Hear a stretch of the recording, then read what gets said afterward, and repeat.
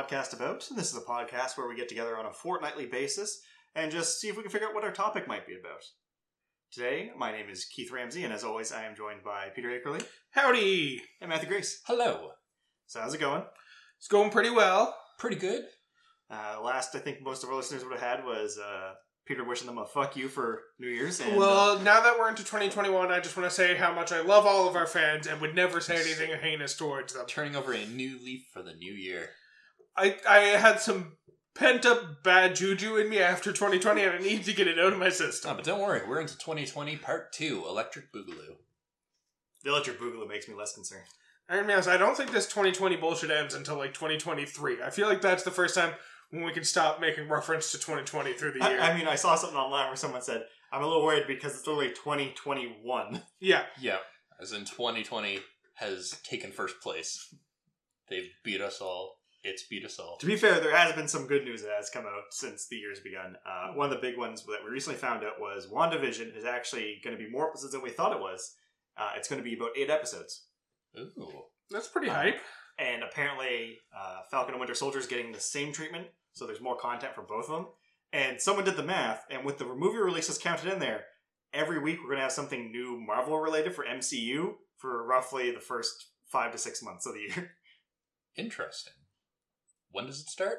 Has it already started? 15th. Okay. So this coming Friday. As So listening. we're about a week away. As you're listening to this podcast, it'll be the Friday coming.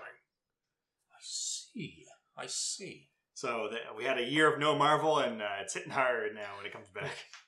We have a year of no Marvel, then we have half a year of weekly Marvel. They're ready to marvel us.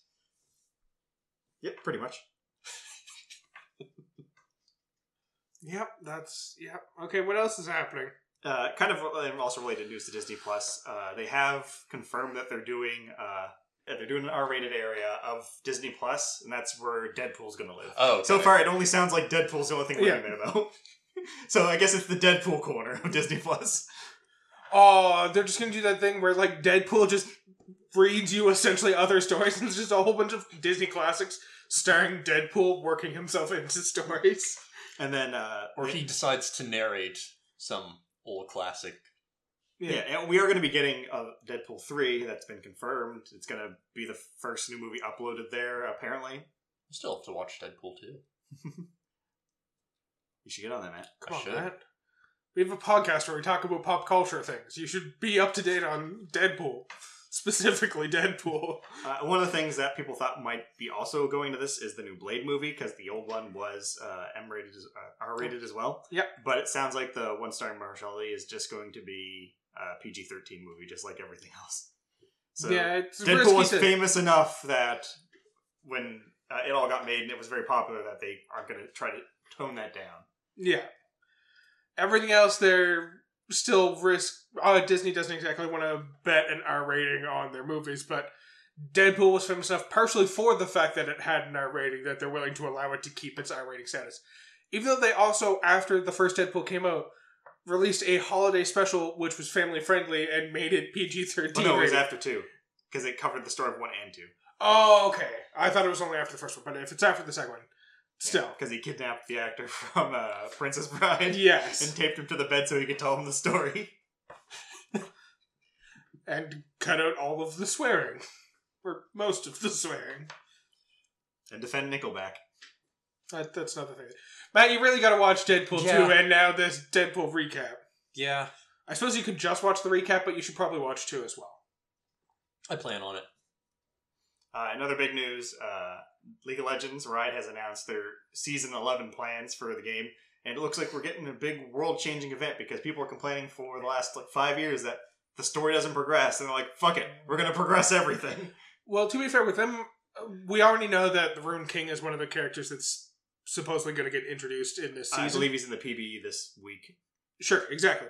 So it would make sense that with that big of a character who has that big of an impact on the lore, you'd kind of want to update the story to introduce him into the world. So, and they even said the next 3 characters are going to be tied to this storyline going on with the Rune King and all that. So it's a big enough character and a big enough story that it makes sense that they would have a whole event tied around him that would progress the plot after he's introduced. Yeah.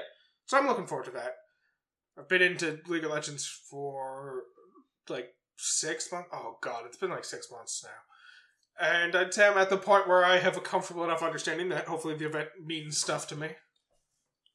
The extent of my knowledge pretty much goes to Cho'Gath eating people and Garen spinning to win. Well, good news. That's what the event's going to be entirely about. It's a dance competition starring Garen and Cho'Gath eating people, but not in the violent way, more so in the bedroom way. Like the Gentleman Cho'Gath. I was going to say Gentleman Cho'Gath. Well, he's a gentleman in the bedroom. Let's put it that way. So I guess I shouldn't keep you rating. Clearly this episode is my birthday episode, so you guys apparently had no clue what I was suggesting the episode would be about. That's not true. I fully figured it out. I think I got it. Alright, so on the count of 3, we're going to say what we think the episode's about, and we're all going to say the same thing, and then we'll just move forward, alright? Okay. So, 1, 2, 3, the Sit poor down, parent of sit down. Ghostbusters. What? What? Yeah, we all said the same thing. Keith, why don't you say it alone just so that there's none of that overlapping effect? It's Ghostbusters. Exactly, Okay. that's what I said. For sure. So yeah, I decided to do one of my top 5 favorite movies of all time, the original Ghostbusters movie. I'm glad I watched it. Because this was my first time watching it, and my god, was it a trip. Oh my god, man! You never saw Ghostbusters? No! I keep telling you how much of a coward I was when I was a kid. It's not even a scary movie. I was terrified It's by a that comedy! I was terrified by that very first ghost. I could not watch. Wait, you're terrified of Slimer? No, the No. librarian. Oh, the librarian librarian. Okay, ghost. the librarian. I forgot that the librarian appears before Slimer. Oh. Okay, so Ghostbusters is kind of like a horror comedy movie that was made in the 80s. I wouldn't even call it horror now. No, It but was a comedy. by the time, like, yeah, I can see like why it was categorized as a horror comedy, Mhm. given the effects of the time, and if you look at it in the time scope of it, they're really good effects. There. Yeah. It's surprisingly really good for the time. I think one of the things that I find really amusing about the movie is that the effects were so good for the time that, like, when characters in the movies talk about how it's clearly special effects that are causing ghosts to appear and there aren't actually ghosts, it's one of those things like, this was cutting edge in movie theaters and you think they could reproduce that good of effects in the real world at that time? Fuck you! Although as the movie viewer, it does kind of draw attention to it. It's like, yeah. Yeah. So in the movie Ghostbusters, we're following 3 scientists and later just another person who they go around New York City and hunt ghosts, which become enough of a problem that they need Ghostbusters, but were never a problem beforehand that they needed Ghostbusters. Yeah. Or anyone believed in ghosts. Or believes in ghosts after Ghostbusters. Funny enough. Well, to me, it seemed like when it started out, 2 of the scientists in their little group believed in ghosts and were hunting ghosts, but the third one didn't. Yeah, so Stantz and Spengler. I believe that Venkman, who is kind of, I guess, the main character for the most part, is a psychologist. Spengler is an engineer, and I've never been sure on what Stantz is. Scientist. In air Scientist. quotes. Yes, his only credibility comes from all of the techno jargon that he spouts throughout the entire film. Yeah, so the movie itself opens up with a scene in a library. We get some interesting things that kind of come into play a bit later, but it's a librarian. She's going through the library. She's kind of putting books away, and these weird things are happening. She's walking through the hall. So there's a book floating from aisle to aisle. The Dewey Decimal System is just being thrown all to shit because all those cue cards are being thrown all over the place. She freaks out, runs off. We get the smash cut to the Ghostbusters theme and logo. See, I'm going to cut you off here, because with evidence of ghosts being that fucking blatant, of, like, books hovering across aisles in libraries and cards going flying when no one's interacting with them, I don't understand how you get that in real life and have still nobody fucking believes in ghosts in day-to-day society. They kind of give us a reason for this later on, which is kind of weird because there's a part later in the movie where Zedmore, who is the other person who gets hired as a Ghostbuster, she has no scientific background. As he puts it, he's just looking for a paycheck, and if it pays, he can believe whatever the fuck they want him to believe. Yep. But there's a part where him and Stantz are in the car, and they're driving across the bridge, and they're having a discussion about the end times. That most religions have one, and the dead always rise from their graves and stuff at these end times. Mhm. So he suggests maybe we're approaching the end times. That's why all these ghosts are appearing. They never debunk or affirm this. Yeah. So it's implied that the only reason all these ghosts started coming up is because the Earth is now reaching a point of just annihilation, the end times. Yeah, so since that's the reason that they're trying to push, you can also kind of safely assume that once they finish solving the big trouble at the end of the movie, all of the ghosts are just gone. See, I've always took it as more of the J. Jonah Jameson Spider-Man interpretation, which is that, sure, ghosts were a thing that happened, but very uncommonly. Kind of like how crime is a thing that happens in Spider-Man's New York, but sort of uncommonly. But the existence of the Ghostbusters and them actively busting ghosts causes more ghosts to come out because of the imbalance created through the busting of ghosts. And so that creates some fucking scientific imbalance and them creating portals to hell that they shove ghosts inside of, even though it's not portals to hell, it's energy entrapment fields. But it's kind of portals to hell. I feel like that always, their actions indirectly caused more ghosts to come out. It has always been my interpretation of the events, even though it's definitely only mine and not an accepted excuse. I mean, because I mainly want to focus on the first Ghostbusters movie for this, but the funny thing about that is we get Ghostbusters 2, which it's not the end times for that one, but the ghosts are still around in full flame. But everyone forgot about ghosts, apparently, between the first and the second movie. To the part where the Ghostbusters are out of business because no one believes in ghosts and won't hire them. That's where Ghostbusters 2 starts. But literally a few years, was it even a few years earlier? I thought it was like a year after. It's like a year. Yeah, a year earlier, a giant marshmallow man walked through the streets destroying traffic, and no one believes in ghosts. And your first thought at seeing a giant physical marshmallow man would not be ghost. It would be a giant physical ghost pushman. I'm pretty sure there's also swirling ghosts throughout the sky during that happening. But the other thing is, we also get the kind of spiritual successor to the Ghostbusters trilogy, which is the Ghostbusters video game, which a lot of the cast kind of said, like, that finishes off the Ghostbusters story because they never could make the third movie. Yeah.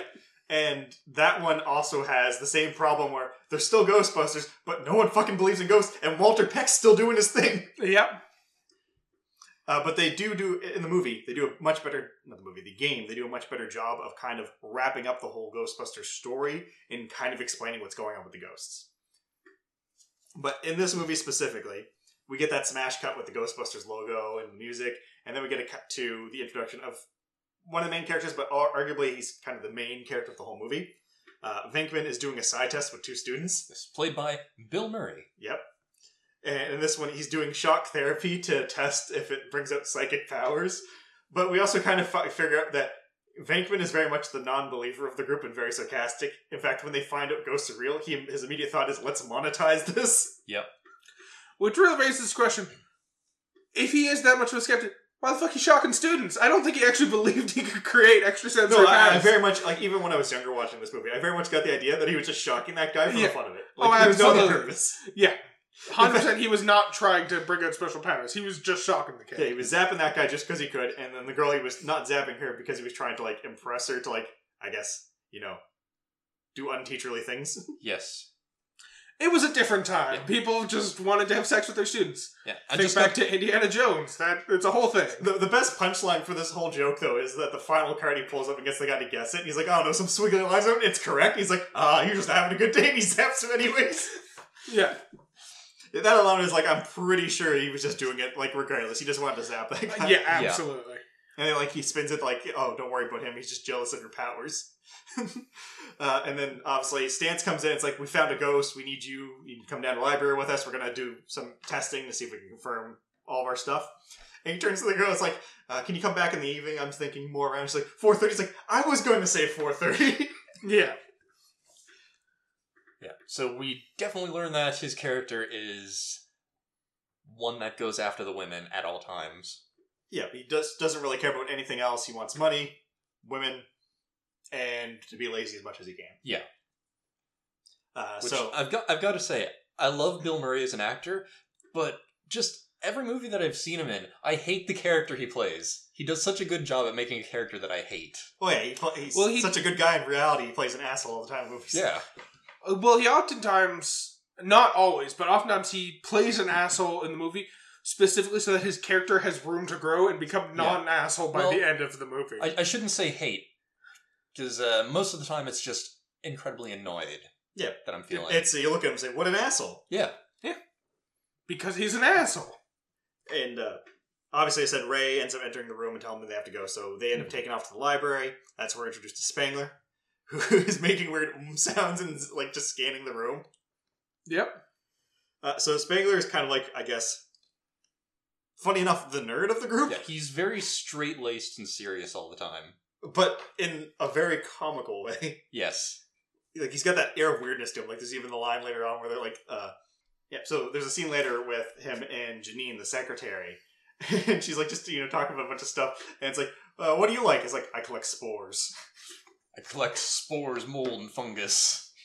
So they end up exploring the library.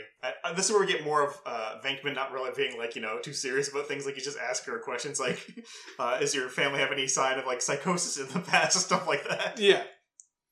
It's like, have you done any drugs? So this is where we get probably the first big joke that I actually like. I remember in this movie that I just kind of like burst out laughing in, is they go back into the library, they see, the spectral goop and all that stuff, and he's like, gathering it. But they round the corner, and there's the ghost librarian. She's just kind of reading. So they decide someone has to go talk to him. They set off Venkman. Before that, there's just one little line that Ray Stantz says that just threw me completely off, or caught me completely off guard. She's like, "Listen, do you smell that?" I'm like, wait, what? I just could not forget that for the rest of the movie. Listen with your nose, Matthew, please. My favorite is the moment that comes up when Venkman goes out and he tries to introduce himself, and she turns and goes, shh.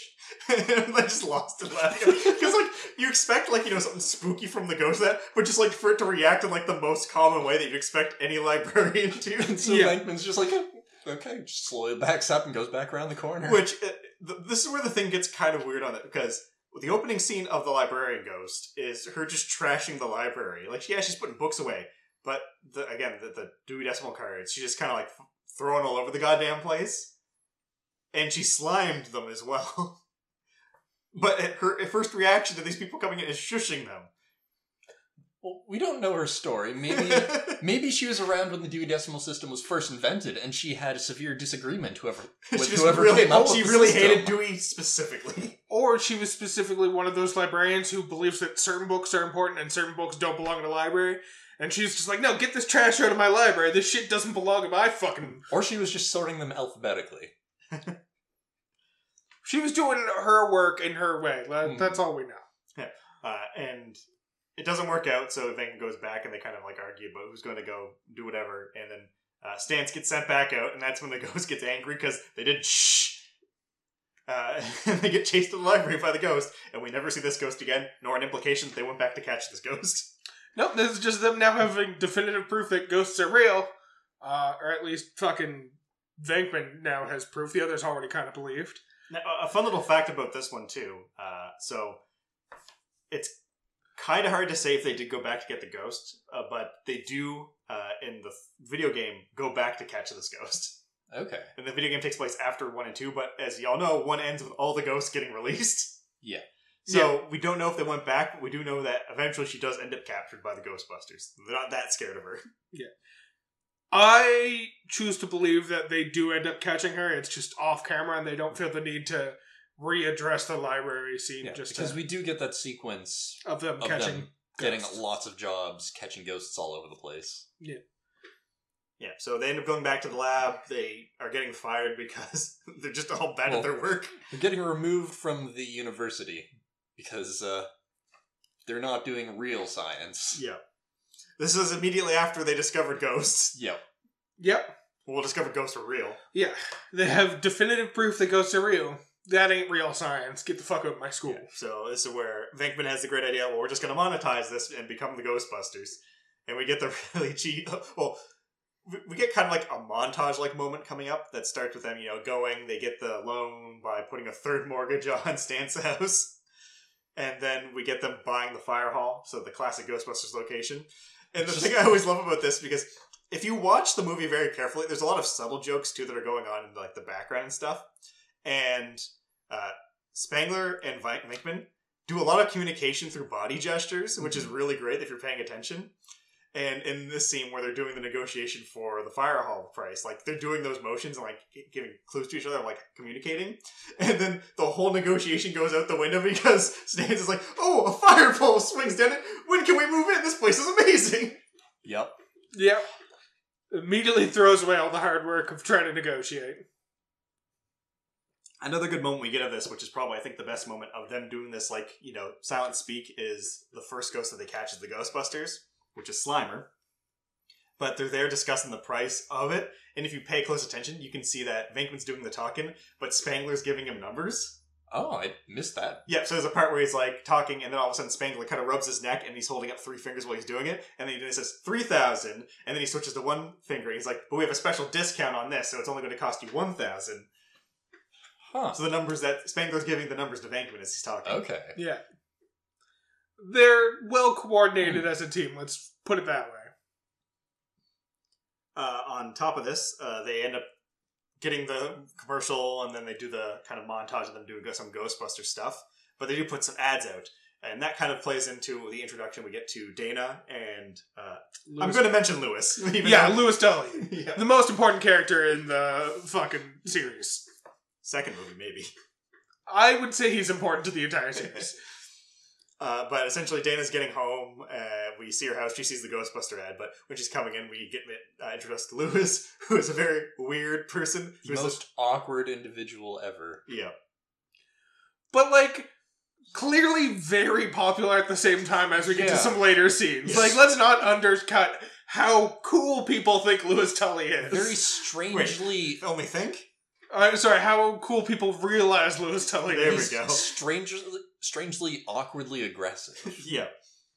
I mean, I feel like this is like a perfect indicator of like how good Rick Moranis Rick Moranis, yes. is at playing this type of character. Yeah, like him, not to cut away to other movies, but him in Little Shop of Horrors is a very similar character, and equally phenomenal of an actor. Like, he just does this type of character really well. Yeah. He just has the confidence to play like super nerdy that isn't like shunned from society. He has the confidence to play super unconfident characters. I don't know. I think Lewis is very confident. That's true. He's also a specifically good climber, if you think about it. And how many goddamn times does he get locked out of his apartment? You know? It's true. Every time he opens his door and steps out. Yeah. So we get this interesting scene here where she's coming back with groceries and she's putting them on the counter, and we get a ghost encounter with her. The one thing I like is that for when I was younger watching this movie, the Stay Puft Marshmallow Man just kind of felt like he was out of nowhere. But if you do pay attention, again, this is a movie that has a lot of very subtle like hints and stuff in it. Anytime you see marshmallows, it has the Stay Puft logo on it. The Marshmallow Man is through the whole movie. Oh. Yeah, they want Stay Puft Marshmallow Man in the back of your mind for the end of the movie, too. Yeah. So when she's putting the stuff on the counter, she puts down a bag of Stay Puft Marshmallows, her eggs and all that stuff. The eggs start cooking on the counter. Her fridge starts growling. She opens up the door, and then there's the beast that goes, Zool! Very spooky stuff to see in your fridge. Yeah. Kind of fungus you don't want to see. We get the indication that there's something odd going on in this apartment, and because she saw the Ghostbusters ad just a moment ago, she decides to go to them. But only 3 days after, she later mentions when she's talking to them, I've had a ghost encounter, I haven't gone back to my apartment in 3 days. Which is kind of weird, because why didn't she go to them sooner? And what has she done in the meantime? Where has she stayed? I think it's pretty obvious she stayed with Lewis. Yeah. Except for her general demeanor towards Lewis probably precludes that. So before she does go talk to them, we end up getting introduced to two very important characters. Is one of them Echo 1? Yeah, one of them is Echo 1. Okay, good. Which is like an ambulance / hearse, which is pretty good. It's an old ambulance that was repurposed into a ghost hunting machine. And the second is Janine, the secretary. Now officially a secretary of the group. Yeah. If we have a really good back and forth, like Janine is such a fun character in this because she takes none of the shit from Venkman. Yeah. Where he's talking about, it's like, we'll do some work, we're paying you for this. He's like, I've quit better jobs for less. So yeah, Dana ends up coming in, has a discussion with him. They kind of work out the details. They do the scans. It's like, oh, she's telling the truth. Well, she thinks she does. So they decide, even at this point, Venkman's still, I don't know if it's ghosts. I think you're just crazy. Yeah. And then, so they go to her apartment, and he's fiddling around with weird gadgets that, Like, he probably just threw together to look professional. Now, I think this scene itself very exemplifies the fact that Venkman's an asshole. Oh, yeah. Like, you get, like, clearly he's, like, doing stuff, but, like, this is just a straight-up full assholeness. Like, there's nothing redeeming about him for this whole goddamn scene. 100%, yeah. Because he immediately goes search in the bedroom. He's like, oh, nothing's happening there. He's like, damn shame. It's like, what? He's very clearly just trying to seduce Sigourney Weaver. Yeah. Not even her character in the movie. Trying to seduce actual Sigourney Weaver. But they go into the kitchen, all stuff, and he does get some funny lines in here too, like where it's like he's checking all this stuff, flips over the egg that's been cooked on the counter. It's like, don't you want to check the fridge? Like, she's really, look at the goddamn fridge. But he's like doing everything he can to not look in the fridge. Yeah. It's like, yeah, I suppose I should. Yeah, and it opens up. It's like, oh my god, what is it? It's like, do you really eat all this stuff? It's like, look at all this junk. But yeah, they end up finding no sign of any ghosts there. He's like, and then this is where, I guess the problem is like, I like the movie. I understand there's some bad parts in it. And one of the weird things is, it's probably due to the time, but movies were a lot slower, but also had a lot of filler that was kind of unimportant. So they would skip things that they felt weren't important to the movie, but then add things that weren't important at all. And this is one of those things where he just immediately does like a 360. It's like, you know what? I really like you. I'm going to win you over. Yeah, it's one of those kind of forced character growth moments because it's easier for them to just say that there was character growth than to show the character It's growth. like, all of a sudden, I'm in love with you, and I'm gonna make you like me. Despite the fact I have no redeeming qualities, you're gonna want to be with me. And anything I've had before does not indicate that I'm this type of person. So I was like, oh, he's just joking. But Yeah. he wasn't. Nope. He just completely changed personality, that's all. Yeah. I blame ghosts. Oh no, he didn't change personality, he just all of a sudden decided, I'm gonna love this person. And be a good person, because there's nothing that makes him a good person in this movie. He just decides to be a good person. Yeah. But he's even not that good of a person. No. But he becomes a better person, Yeah. slightly. I'm choosing to blame ghosts. He got possessed. Exactly, by a decent person. The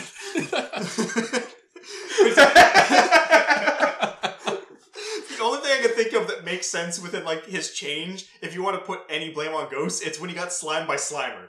That's the only indication, because, like, that's where the shift starts happening, because the stuff with Dana happens before their first ghost, and then we get the famous Janine line, we got one. Yeah, and it's Slimer. Yeah, and that's when they go to the hotel to get Slimer, and that's the only moment I can pinpoint where something happened.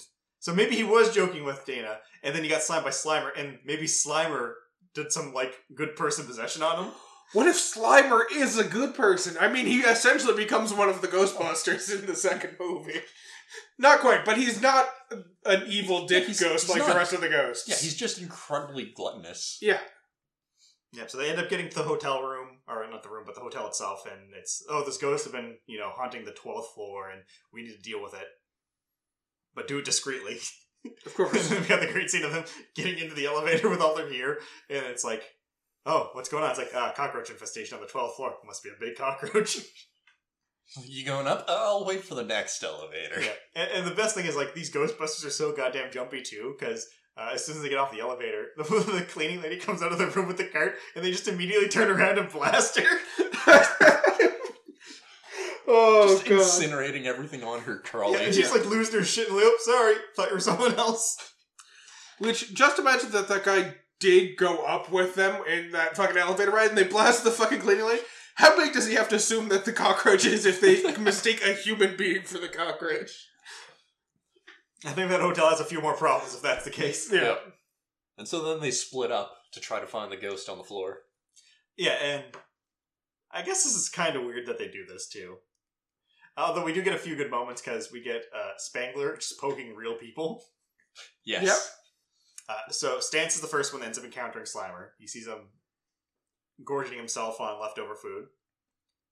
Misses completely and just fries the wall. Yep, I do that a lot. This is where we start to realize that the power packs are not as easy to aim as we once thought. Actually, they were. we did go over one thing. The part in the elevator that is kind of unjumping, where they're talking about the Oh, power yeah. packs. How it's like nuclear reactors, essentially, the proton packs. Yeah. And so when Spangler's like, Spangler, can you turn me on? And he turns him on, and he immediately backs up to the opposite side of the building. Both Venkman and Spengler just back as far away as possible. Yeah.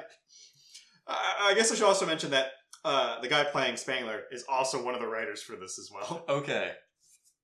Yeah, I think that's an important thing. Harold Ramis? Yeah, Harold Ramis. He's probably one of my favorite characters. Oh, yeah, Spangler's great. I feel like even though Venkman's kind of like the main character, sadly Stance and Zedmore aren't really that big to the plot of it. No. They just kind of do things, and then Spangler's kind of like the heart of it. Like I think he kind of embodies the idea of Ghostbusters. Yeah. Now that we've talked about a couple of the actors, I would be remiss if we didn't mention Dan Aykroyd, who plays Stance, who it has come out in recent years, or not that recent, but like in the past decade, it has come out that he fully 100% believes that ghosts actually are real, and a lot of the scenes that happen in Ghostbusters are based on his actual beliefs of how ghosts actually behave. Like if you'll remember, there's the montage later on where they're busting ghosts across the country, and there's one where he's dressed as like a Civil War general sleeping in a bed. Okay, so I know this. I have to correct a few things though. In the movie, it's a dream sequence. In the movie, it's a dream sequence. But it was supposed to be an actual scene. It was initially shot as an actual scene. It ends up as a dream sequence. But Dan Aykroyd has done an interview where he talks about how he believes that ghosts performing sexual acts on human beings is a real thing that actually happens and is well documented. And that is why he felt the need to shoot it as a real scene. Yes. But got talked down by the other people into making it a dream sequence. I like the characters he plays, but the person himself is Dan very... Aykroyd is like made very clear that he's gone crazy in recent years. Yes. He's insane.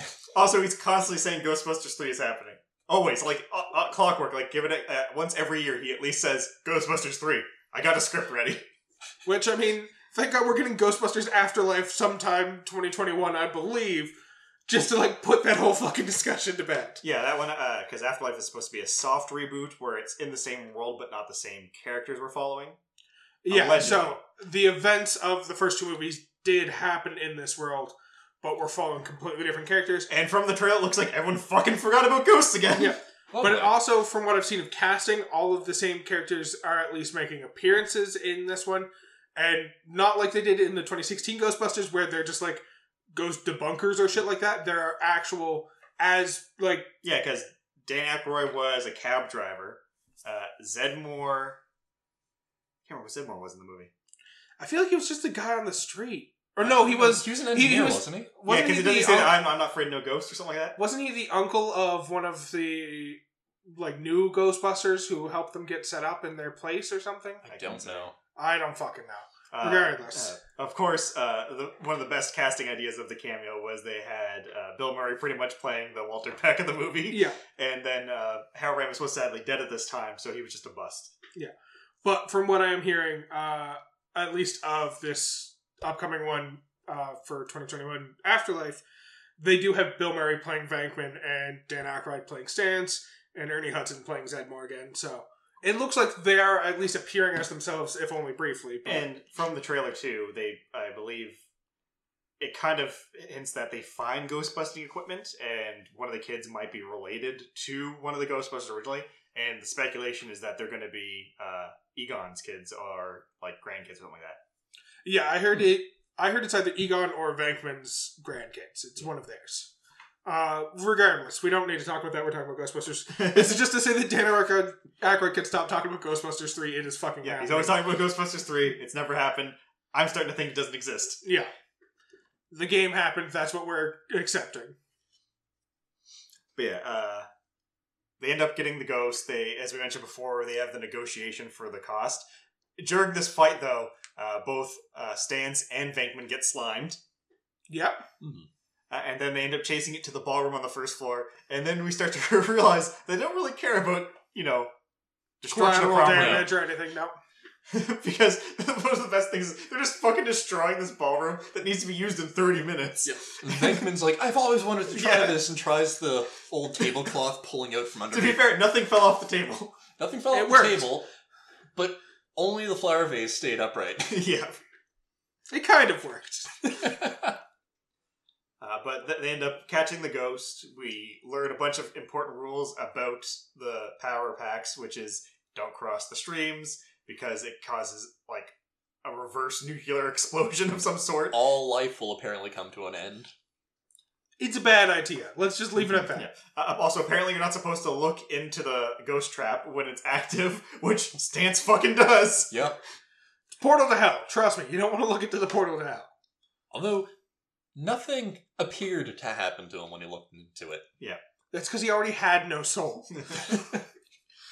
And then obviously they catch it, they negotiate with the hotel owner for the cost, and then that's where we start getting the montage of the Ghostbusters actually doing stuff. Yeah. Yeah.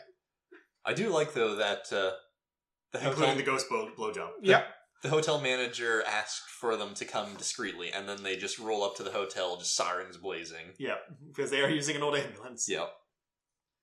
So this is where the movie kind of starts taking like the focus on the relationship with Venkman and Dana, where he ends up going to her place of work and it's like just starts making fun of the guy. Yep. Mm-hmm. Once again, kind of an asshole, even though he's supposedly not an asshole anymore. But the thing I like here too is because when the guy asks who that was after like he gets up like, oh, we'll go on one date with me, we'll talk about stuff and like, you know, solve your ghost problem, because I found out about Gozer and kind of setting the things for later on in the movie. It's like, oh, Gozer's this old Mesopotamian guy. He's not. Gozer's not real. But they end up finding the details, and he wants to discuss with her, but over dinner, she ends up agreeing.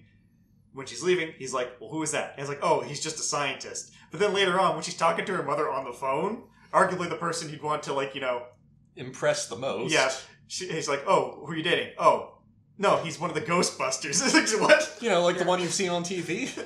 Yeah. To be fair, I'd be more impressed if my daughter was dating a Ghostbuster than if she was dating a scientist. Scientists don't get paid the big bucks. But it's just like, why is it like her coworker is like, oh, he's a scientist. I don't want you to think any less of me. But so I was like, yeah, fuck, it's a Ghostbuster. I guess fuck her coworkers. They're the ones she has to speak with on a daily basis. And this is where we end up getting the concept of ghost jail. Yep. Mm-hmm. Whatever fuse box it is that they Yeah, store them in. Here's the thing, I've never, because they explain that it's like a laser grid that holds the ghosts in place, but they never really go into details of what that entails. No. And all we know is that if it gets shut off, it's very bad. I think we do get to see inside of it in the Ghostbusters animated series, but I don't know if I'm counting that as canon for these movies. But it's not a good place inside the Ghostbuster animated series, I'll tell you that much. It also doesn't look like a laser field inside of the Ghostbusters animated series. Yeah, it's just science mumbo-jumbo, that's what it is. Anything that Spangler talks about, it's science mumbo-jumbo. Yeah, and then we get the classic Twinkie discussion. I don't remember the Twinkie discussion. It's like, now, imagine this Twinkie is the usual amount of ghost activity. Now imagine this Twinkie being like 12 meters long and weighing like 32 pounds. That's what ghost activity is at now. Right, okay, I understand now. So yeah, he's trying to explain to Zedmore what's going on, like with the increasing ghost activity. That's how he explains it to him. And then later on, Venkman shows up. He's like, how's it going? He's like, ask him about the Twinkie. Oh, God. I'm going to tell him about the Twinkie. And this is where we kind of get our antagonist introduced to the story. So we get the EPA representative, Walter Peck. And I'm just going to say right now, when I was younger, Walter Peck, I was like, why is he doing this? He's an asshole. But as I get older, Walter Peck was right. Oh, yeah, no, it's absolutely unregulated scientific shit that they have no idea how it works Now, or to be what its fair, effect on the what I will say is Walter Peck is still an asshole. He's a right asshole. But he definitely went about it the wrong way. But yeah, he's absolutely right about what he's saying. He's absolutely wrong about how he says it. Yeah, and really the only reason there's a conflict with the mayor and the EPA is because Venkman was an asshole again. Yeah. I'm starting to think Venkman's the actual antagonist of this. He pretty much is when you think about it, because he didn't let Mr. Peck examine their storage device. Yeah, so just talking about it, in the beginning of the movie, when they get fired, it's implied by the dean of the university that Venkman is the main reason they're all getting fired. Mm. Also, at the same time, we get this situation where Walter Peck is like, I just want to inspect the thing. And he's like, no. And all that. Okay, theory for you guys. The student who got shocked by Venkman went to the dean to complain, and that's why they're all getting fired, is he was originally just coming to fire Venkman, but Venkman brings up this bullshit about how they're all working together with Gus. He's like, fuck it, you're all fired. I gotta get rid of Venkman, you're all fired. I like that. Yeah. I have to get rid of any reason he would come back to this location. Yeah. Fucking Venkman. Yeah, and he gives them all like, oh, can I see your storage device? And it's like, you didn't say the magic word. What's the magic word? Please. He's like, can I please see it? No. Yeah, Venkman's just a real stick in the mud. It's like, well, fine, I'll come back with a warrant, and if you stop me, I'll have you arrested. Yeah, and he's all the thing about, like, you know, I'm going to sue you for, like, wrongful prosecution, blah, blah, blah. Which, I don't think you can sue that, because I think a warrant doesn't, like... Yeah, no. warrant. Yeah, it's just a warrant. Well, also, the act of getting a warrant, you have to prove that it's not wrongful prosecution to get the warrant in the first place. Kind of precludes the ability to sue over that. Yeah. And he's, you know, a government agent for the EPA requesting to see a device that could be dangerous to the environment. He is completely in the right. He just goes about it the wrong way. Which, I guess, is there ghost waste? Is that addressed at all? It's never addressed. But also, yeah, there's probably ghost waste based on how things work. Well, okay, we get the slime all the time. We get the slime, we get the leftover marshmallow from the Marshmallow Puff Man. But we don't know what effects that kind of slime has on the environment. They never address that. And I think in later movies, actually, they also get slime from ghosts that are specifically in the prison. They do. And to address yours, we do have evidence of what happens when slime interacts with the environment. Everyone forgets about ghosts. Everyone forgets about ghosts, and Venkman becomes a better person. Oh, right. So should we assume that ghost slime just has like a docile effect on people? Is that what's going on? People who have bad memories of ghosts repress that shit. And Venkman, who probably has some trauma from his childhood that makes him the way he is, represses that shit and becomes a better person. Small amendment to that. Specific slime, most slime makes you docile. There are slime that make you angry. That's true. There is definitely some angry slime out there. So this is where we get the kind of like the start of the climax of the movie, I guess. We're moving towards the big event. And it starts off with Dana getting ready for her date. This is where she talks to her mother. It's like, yeah, I'm dating a Ghostbuster, I guess. Lewis is also throwing one killer of a party. I need to talk about this party because this is what I was referencing when I was talking about Lewis being the coolest person ever. I just gotta say, he specifically calls out in the party that I have invited all my clients. You're not my friends. Yeah, so there's well, he can write it off as a work expenditure. Yeah. He throws a party as an excuse to hang out with Dana. He invites all of his clients so he can write off as a work expense, but even though he's just having a party with all of his clients, it's still like a really fun affair and it's not dry or anything. He plays fucking Twister and his clients are all like, yeah, fuck it, let's play Twister. And let's not forget the fucking hot blonde who's in his apartment who is all about him. He was bored until he's like, no, let's dance. She's like, okay, I'll stay and dance. Now, I also want to praise Lewis for how great he is, because clearly his motivation through most of this movie is he's trying to get with Dana. And then when he's talking to Dana, trying to get her to come to the party, she's like, oh, sorry, I made a date. He's like, oh man, that sucks. Well, you should bring him over. Like, he just immediately moves on to like, oh, I guess like, you can bring him over and you can both hang out at the party. Yeah. Like, he's such a cool dude. Well, talk about how much Lewis wants to get with Dana, and also just like how the steps he takes to please Dana. Let's also talk about the point when her TV was acting up earlier in the movie. Or was it earlier? Yeah. Yeah, and he talks about how he tried to get into her apartment to turn off the TV. Her door was locked, so he tried to climb up and get onto her balcony and climb into her apartment because he's a really good climber, but couldn't manage to do it. So instead he just turns his TV volume all the way up so people assume all the TVs are just broken in the building. Oh. So yeah, at the party, he's in the party, hears a weird noise from the closet. He's like, who brought a dog to the party? Well, that's definitely it because we followed Dana in, right? Right. And we see the glow start coming in from under her kitchen door. Right. And that's when all the fucking arms come out of the couch and grab her. Yeah. And then, swings in and then she gets pulled into that room. And we see the first dog come out of the stone on the roof. Yeah. Yep. And then that's when, first off, how did the fucking dog get into his closet? I don't know. But it does get there and it jumps out and attacks him and he gets chased by it. All we know is that this hotel was built specifically for this ancient cult's purpose. Yeah. So the dog ends up jumping out and specifically chooses Lewis for some reason, so it chases him. Which leads to one of the best lines in the series. I want to talk about the second movie again for a second. Which is when the Ghostbusters are on trial and Lewis is defending them.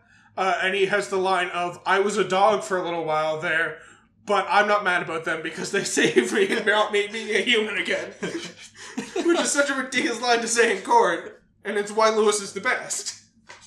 I also like when he was running from the dog through the park, and he gets to that high-class, fancy meal. You're living. Everyone just looks at him and they're like, okay. And just go back to their business as he gets eaten by this dog.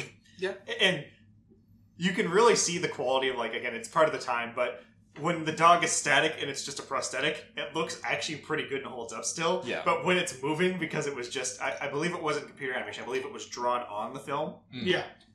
it looks so bad. Yeah. It really just looks like it's superimposed on the screen. Well, it's the classic animation of the time was hand-drawn stills Oh, yeah. Put over top of the frame. Yeah. And, like, they'd look a lot better if they could get the lighting right on the drawing, But that's always the difficult part. yeah, that's right? really difficult to do.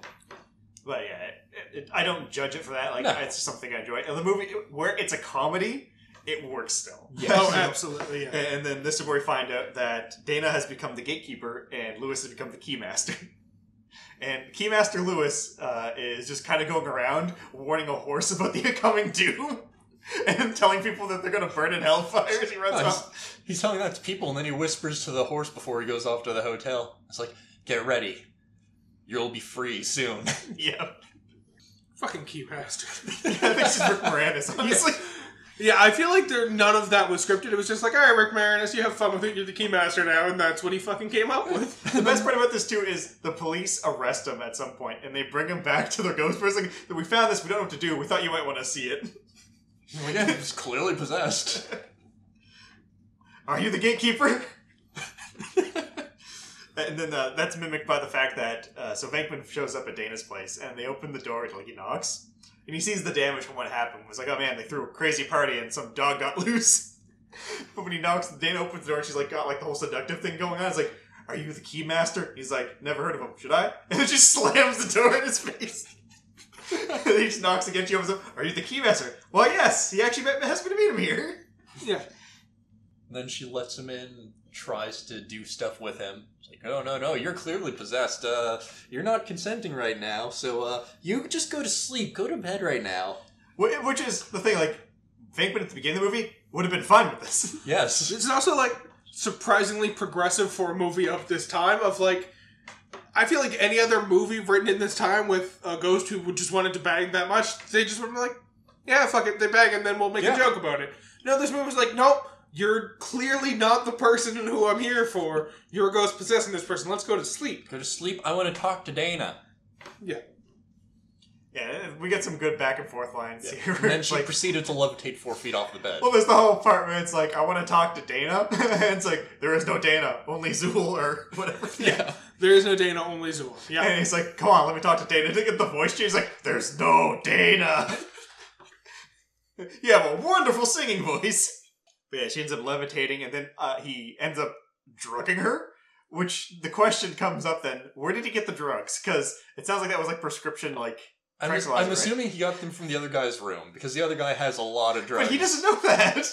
True. I'm assuming that this is a holdover from old Venkman, who was kind of a dick who just always had these drugs on him. They were actually for Venkman. Yeah. Ooh. But yeah, like, he puts her to sleep with the tranquilizer, essentially, and that's where all the stories kind of converge. So, at this point, Stanson and Zedmore kind of out of the picture. They're doing their thing, and that's where Zedmore has the conversation with Stanson I was talking about earlier, about the end times and why there's more ghosts. Yep. And then Spengler calls up Venkman. He's like, have you heard about the gatekeepers? Like, yeah, the name's familiar. I want to talk about you when Spengler is interrogating Lewis, and they got the thing on his head to do it, and you can see the dog's face moving with his face. Yeah.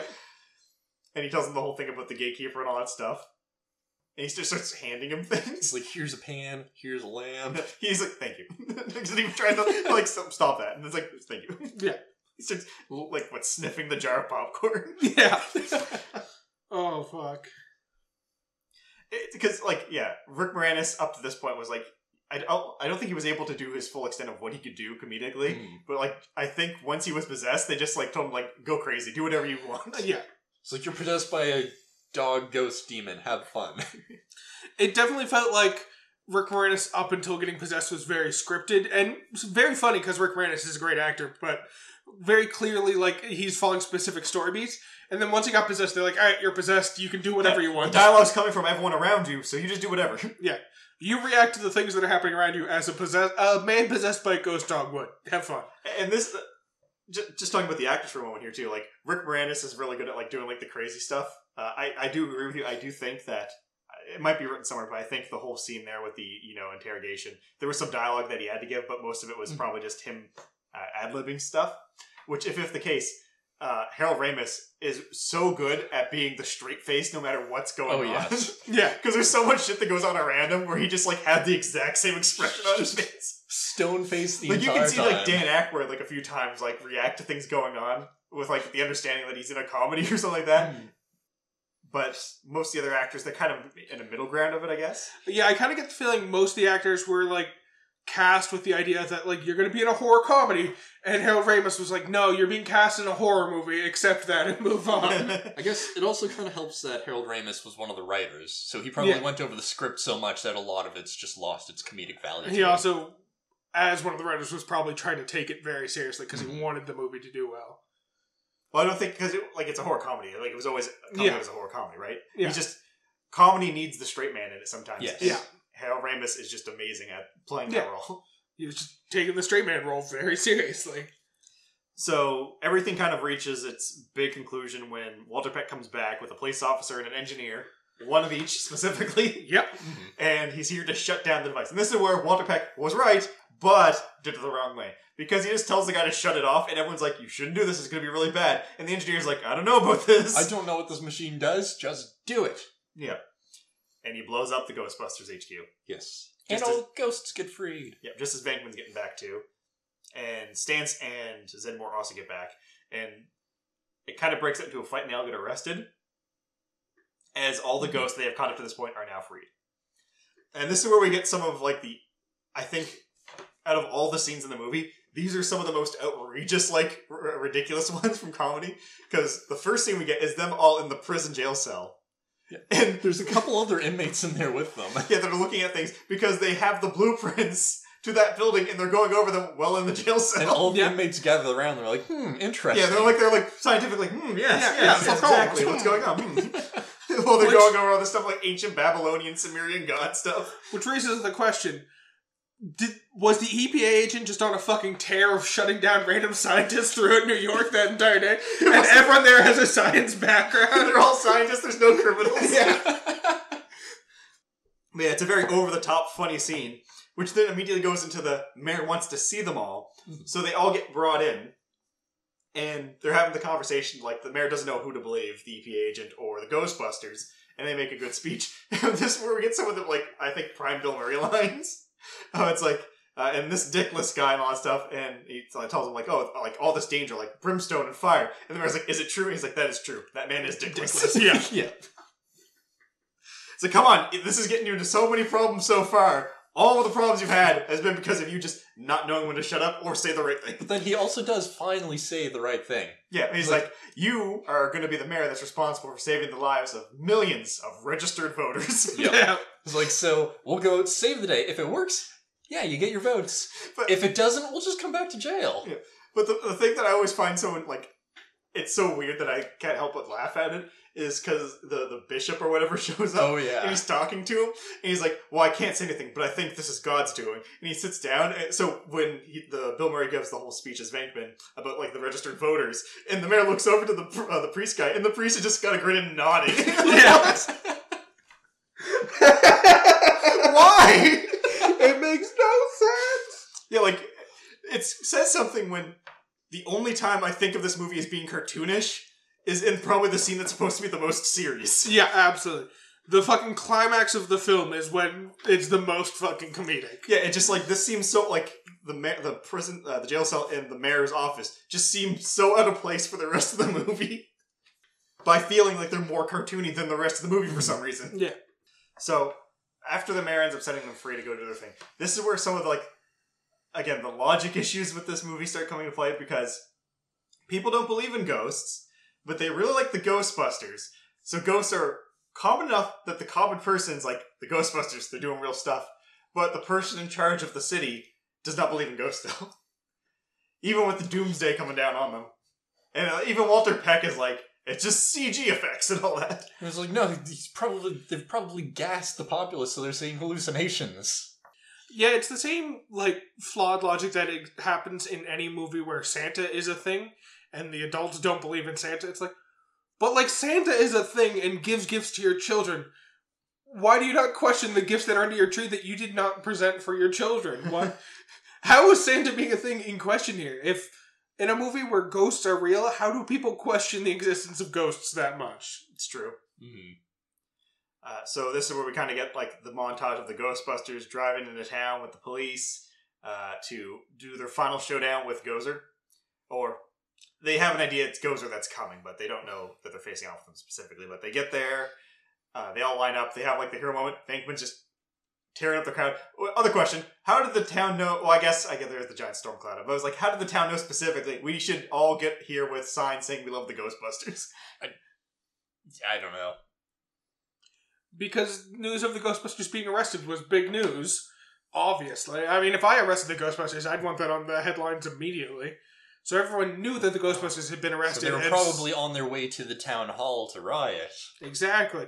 With signs that exclaimed their love of the Ghostbusters. But then they hear the Ghostbusters moving towards the hotel building, so they're like, oh, let's change direction and go cheer them on. Yeah, they Already got our signs prepared and everything. And as Matt mentioned earlier, too, we did find out during the blueprint stuff that the building was meant to be an altar for the return of Gozer through a bunch of cult worshippers, which the guy who designed the building specifically made it for that. And apparently the epicenter is Dana's apartment, which is on the 12th floor, which the building's clearly more than 12 floors high. So why did he pick that apartment specifically? And when they were going up the stairs... It's one flight. Well, I don't know which one flight, but it's behind the fridge. Yeah. You know, but when they were going up the stairs in the apartment building... Oh, no, I'm thinking of the first apartment building where they got their first ghost captured. Never mind. But they are all outside doing their victory pose. Then tremors start, the building collapses, and all the Ghostbusters fall into a pit, and then they're immediately fine, which makes you wonder why even do this scene. Yeah. There was no there was like no joke or payoff to it. It was just they fell into a hole and climbed back out. Yeah. It's one of those things where, like you discussed before, movies feel the need to include stuff that seems completely unnecessary and exclude stuff that seems like it would help drive the plot forward. This is one of those ways that they felt to fill the time to make the excuse of cutting shit that actually addressed the story. Yeah, the other example of that is, again, the Stant Zedmore conversation in the Echo One, where they're just kind of talking about the end times, and they're not involved with the plot at all. Yeah. Mm. Like, yeah, I guess it kind of explains why there's so many ghosts, but the rest of the conversation doesn't really fit in with that, because they don't even do anything about it. Or address it. Yeah, it's just weird shit. Just having Spangler talk about the Twinkie more would have sufficed. Yeah. Explaining the Twinkie explains everything that's going on in the movie without talking about the end times. In fact, the end times raises more questions because the times don't end, so the end times makes less sense. Because they stopped the end times. That's not how end times work, Matthew. I mean, narratively, that's how they tend to work, actually. I disagree. Regardless.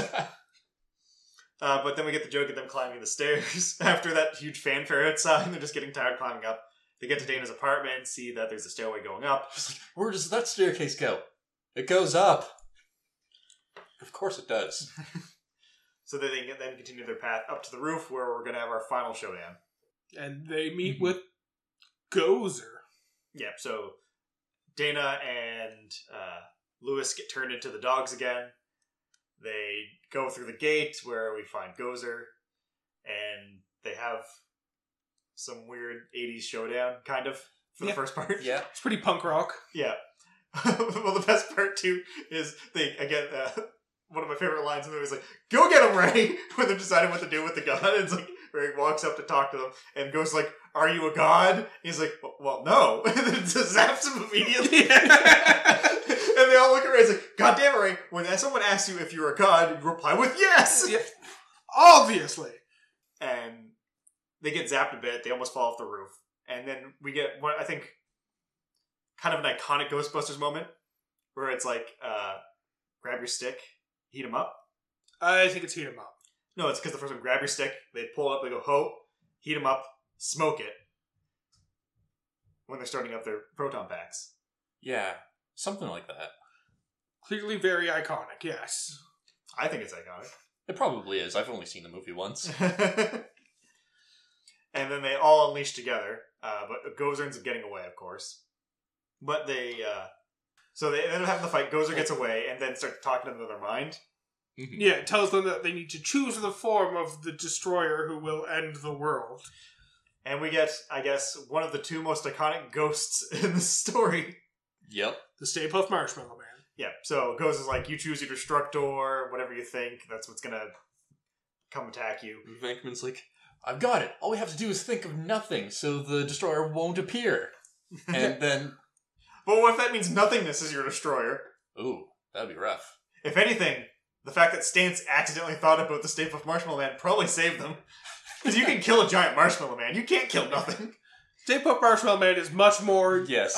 tangible than nothingness. In fact, I think he would have put it the wrong way. I think you just think of the most easily defeated thing. Yeah.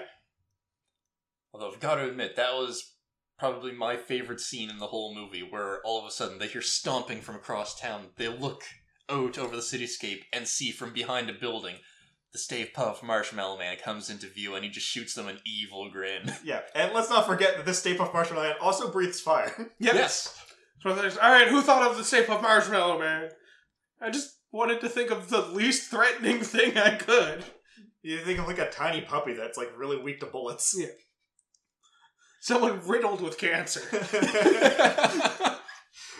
But to be fair, the Stay Puft Marshmallow Man, I don't think in canon breathes fire. Or maybe he fucking does. I don't know how this world works. I mean, I choose to believe that the Stay Puft Marshmallow Man breathes fire to make it perfect for roasting s'mores. I mean, I know they're... Unless Ray specifically thought, you know what I'm thinking of right now? Not just Stay Puft Marshmallow Man, but a giant Stay Fire, Puft Marshmallow Man that baby. breathes fire. Yeah, he wasn't even thinking of, like, the small Stay Puft. He was imagining a skyscraper high fire-breathing Stay Puft Marshmallow Man. I mean, when they tried to hit him with the proton packs, they set the Marshmallow Man on fire. But that wasn't like I'm on fire and I'm spitting fire. That was I am breathing fire. He made Godzilla noises. Yeah. Oh, yeah. Yeah. So, wait, maybe Stay Puft is like the equivalent to Godzilla in this universe. Maybe. He is brought about by the hubris of man, so it makes sense. But yeah, I guess they dispatch of Stay Puft relatively quickly. Yeah, he doesn't seem like as big of a problem as Gozer makes him out to be. No. Thanks to Stance actually thinking of the Marshmallow Man. Yeah. Well, to be fair, I guess they never actually physically defeat the Stay Puft Marshmallow Man because what the idea they end up getting is they can't defeat the Marshmallow Man. Right, yeah. So they need to close the gate. Yeah, And so they have defeat to do it Gozer. before the Marshmallow Man successfully climbs up the tower to them. Yeah, so what they end up doing is they cross the streams into the gate, creating the destruction of the universe, but only in that universe. Killing Gozer and... I don't think they kill Gozer. Well, okay, Defeating Gozer. defeating Gozer. yeah, essentially they closed the gate Gozer was coming through. Because you can't That's kill a all. ghost. Or a god. Or that. Yeah, Gozer's not a ghost. Right. Weird that the Ghostbusters' first major villain's not a ghost. I know what you're talking about. Their first major villain is absolutely Slimer. Certainly put up more of a fight. I guess technically he could have killed two of the Ghostbusters if he really wanted to. Yeah. Because Venkman was down for the count after that one. Whereas we officially fucking saw Gozer try with the fucking lightning and didn't do shit. Just push them along the ground. Yeah. So they end up across the streams. There's the blast of marshmallow, I'm going to hope, that hits all of them. I'm going to say it's Marshmallow. Let's just go with Marshmallow and not think about other things it could have been. But it's like, oh, we finally defeated it. But, oh, also Venkman's not covered in anything. Yeah. Which makes me wonder if that was just a clause in the Bill Murray thing. It's like, yeah, you're not gooping me. Probably. Didn't he get slimed by Slimer, though? Marshmallow goop's Yeah. different from slime. Maybe he got slimed by Slimer and that happened and then he added a clause to his contract. He's like, no, I get never again. one slime per movie. Either that, or he was probably fine with the fact that he got slimed by Slimer, because that slime you can see through. You can't see through Marshmallow. You need to always see it's Bill Murray. Yeah. But they do the brief celebrate. Well, Ray's celebrating, and then he's like, oh wait, Dana, she's dead. Shit, I'm so sorry, man. But then she gets out the dog, because apparently they're fine, even though they were the dog. They weren't inside the dog, they were the dog. They were absolutely the dog. But then the dog turned back to statue, which technically should have killed them unless those statue dogs were also hollow. Yes. They were. Which they turned out to be, yeah. And We're they were, going with they were. they were just inside. Yeah, and they break them apart, and they save both Lewis and Dana, and this is where they have their triumphant get down to the bottom. And also Walter Peck was just destroyed by Marshmallow. Oh, yeah. Not dead, because he comes back, but he was just marshmallowed completely. Yeah. It's like a small pond, or a large pond of marshmallow was just dumped on him. And the last joke we get in the movie is that when all the Ghostbusters are leaving and they're going back to the car, and then Lewis comes out and he's like, "Does anyone want to interview me?" And then the paramedics grab him and start like, "No, I want to go in the car with them." Oh, fucking Lewis.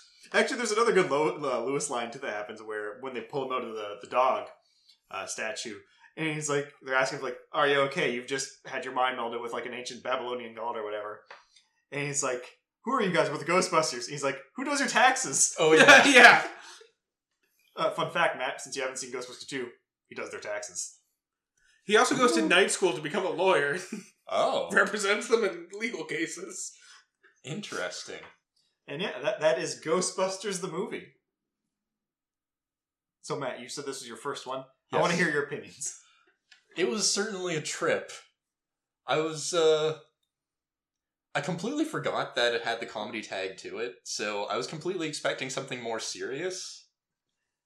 But then I heard the line, "Listen, can you smell that?" I'm like, no. This is going to You be should a have ride. expected better when you saw it had Bill Murray and Dan Aykroyd at the very least. True. Although, for whatever reason, might have just been because Spengler's character had glasses, but I thought Lewis's character was going to become the fourth Ghostbuster. I completely forgot about Winston. I will tell you that in the second movie, Rick Moranis does put on one of the jumpsuits for a short period Okay, of that's time. probably what got me there. On a technical sense, if you do count Ghostbusters the video game as canon with the two movies, there is a total of 7 Ghostbusters. Huh. And not all of them are alive. That's fair. I love the way your mind works, Matt. Just given that you went into this expecting it to be a horror movie. Like, I guess if you have I no... expected a very dated horror movie. I guess if you have, like, no introduction to the concept, it's fair to assume that your mind just goes where it wants to go. It's just one of those things where I just can't, in my head, even picture what Ghostbusters the horror movie would come across as. Although, I assume something like the Evil Dead remake. Yeah, probably. I knew to expect something just bonkers for the end, because I do remember from my childhood seeing just a brief clip of the Stay Puft Marshmallow Man in Ghostbusters. I'm like, why is that in Ghostbusters? And that's all I had for the movie growing up. Fair. Yeah, I don't know. I always thought this was a fantastic movie. It was enjoyable. Now, some fun things, just kind of talking about what happens in the future. Obviously, we mentioned a few times about some of the things, like they revisit the library ghost in the video game. The video game also does a good explanation of why ghosts started happening. And the guy who built the building, well, he actually built a lot of structures in the city that are meant for channeling ghosts, and Gozer's Coming activated all of them. Okay. So the story has to deal with you actually kind of dealing with that specifically. So that explains why the ghosts didn't disappear after the event. So, New York itself is just a giant channel for ghosts because of this guy building 5 structures that are just for channeling ghosts. question for you, Matt. Yes. I've already addressed the fact that Lewis ends up getting a legal degree through night school so he can represent them in a trial. Can you guess what the Ghostbusters are on trial for in the second movie? Environmental infringements? Digging a hole. Digging a hole? Yep. How big was this hole? It's just a hole on the side of the street because they were trying to find ectoplasm in the subway, I believe. Yeah. Okay.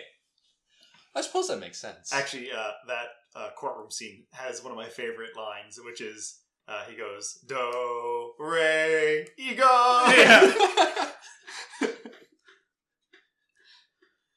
It also has the discussion of a subway worker who explains who he's worked for the past decade in the subway, and he's never seen ectoplasm before, so clearly the Ghostbusters are just running around placing ectoplasm in different places to excuse their crimes.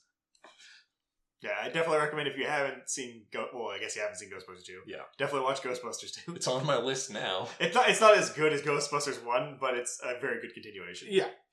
It's an enjoyable film. It's not on par with Ghostbusters 1, but it's still very enjoyable. So yes, you've got homework, you've got to watch Ghostbusters 2 as well as Deadpool 2. Are there any other sequels you're lacking in? Probably. Well, I just can't remember. Well, them at the Terminator moment. 2. I've seen that one. okay, good. That's the most important sequel out there. Lethal Weapon 2. Seen it. I'm sure we'll discover more sequels over Oh, the yeah. course of making this Nightmare on podcast. Elm Street 2. Less important. Less important, because I haven't seen the first one. Arguably, Jason or Friday 13th 2 is better than well. It's the one that's Jason. Arguably, Freddy vs. Jason is the most important one in that series. Jason X, actually. Yeah, I guess. Leprechaun 2 in New York. No. The entire series is irrelevant regardless of which number it is. So, do we have anything else to discuss on the topic of Ghostbusters? Not that I can think of. I mean, it's not like I have ghosts in my day-to-day life. Yet. Is that a threat or a promise? Both. You may not have ghosts, but you've definitely got skeletons in your closet. How did you know? Yep. Oh, how did you know, Peter? I'm just saying yep because I don't want to admit to breaking and entering into Matt's home. Okay, so with that, I think we can start the wind down if there's nothing else to say. Yeah, no. So I guess the first things first, let's go over any comments we might have had in the previous episodes. So we did have 2 comments on our New Year's special. I thought they were spam, given the accounts, but they make sense in context, so I'm just going to read them off, and you decide, I guess. So our New Year's special, we had one that was indicating that I like that for the award we're giving out at 2:32 on the video. This was the award Matt was giving to Yashahime. What was the award again there, Matt? Best anime I was looking forward to. That I didn't know I was looking forward to or something like that. So, Monez Rika thinks that I like that. Very good, Matt. And the second award that was mentioned by another person, let's see here, has the best. That was the comment for the award of the best rebooted 90s commercial. For Jujutsu Kaisen, yep. Yeah. One thing I will recommend is don't go to the video and click on the profiles, because the profiles are not appropriate profiles to be browsing through on YouTube. They're definitely kind of shit you should avoid. But thank you for your comments. I agree with your has the best with regards to Jujutsu Kaisen. Damn, I wish. Damn, I wish I forgot about that. Don't worry, Phase 5 hasn't started yet. We could still be right. Your wish could come true. That's true. Alright. So, I guess the only reasonable question for you and the audience moving forward is, when Gozer asked you what your destruction will be, what would you think of? Choose your destroyer. See, the first place my mind goes to is a bunny rabbit, except I absolutely know that it would just end up with the bunny rabbit from Monty Python's Quest for the Holy Grail. Yep. As soon as you said rabbit, that's what I thought. That's what I thought too when you said rabbit. Yep. So, I guess the bunny rabbit from Monty Python's Quest for the Holy Grail. That is what my destroyer would be. I think my destroyer would be based off of, like, the last show I've seen. It's like right now I'm watching Fire Force, so it would probably be fire. Some sort of fire demon. And it's just the city immediately lights on fire. Just like, oh shit. What have I done? I think it might be me. I've already been doing enough to my life. Ooh. That or Godzilla. See, I know mine wouldn't be me because I've already ruined my life as much as possible, so there's no point in me ruining it more. Anyone's going to finish me off, it's me. I've already destroyed it. What else can I do? Alright. So at this point, no one has successfully guessed the episode. But again, if you manage to guess what the topic is, I know it's hard given the photo and that hint from last episode, but if someone just manages to, of course you'll get called out when the episode goes live and on the next episode. Absolutely. So make sure you join us in 2 weeks from now. Yeah, in a fortnight. Of course, if you want to email and answer our question or have a topic for what our podcast could be about, make sure to email us at whatismypodcastabout@gmail.com. The same way words are always spelled. Exactly. Of course, we also have a YouTube channel, and if you could like, subscribe, or even leave a comment on the podcast app you're using, that helps a lot. My recommendation is to Matt and also everyone else in the audience, watch the second fucking Ghostbusters movie. Alright, my recommendation would be, as opposed to hunting ghosts, hunting monsters in Monster Hunter. Since a new demo for the new Monster Hunter Rise game coming has just dropped. I'm actually not going to suggest a movie or anything like that, or anything long. I'm going to suggest you go watch the epic rap battles, Ghostbusters versus Mythbusters. That's another good one. I don't think I've watched that one. Alright, so make sure you tune in a fortnight, where we are going to discuss the Grace Field House and its residents.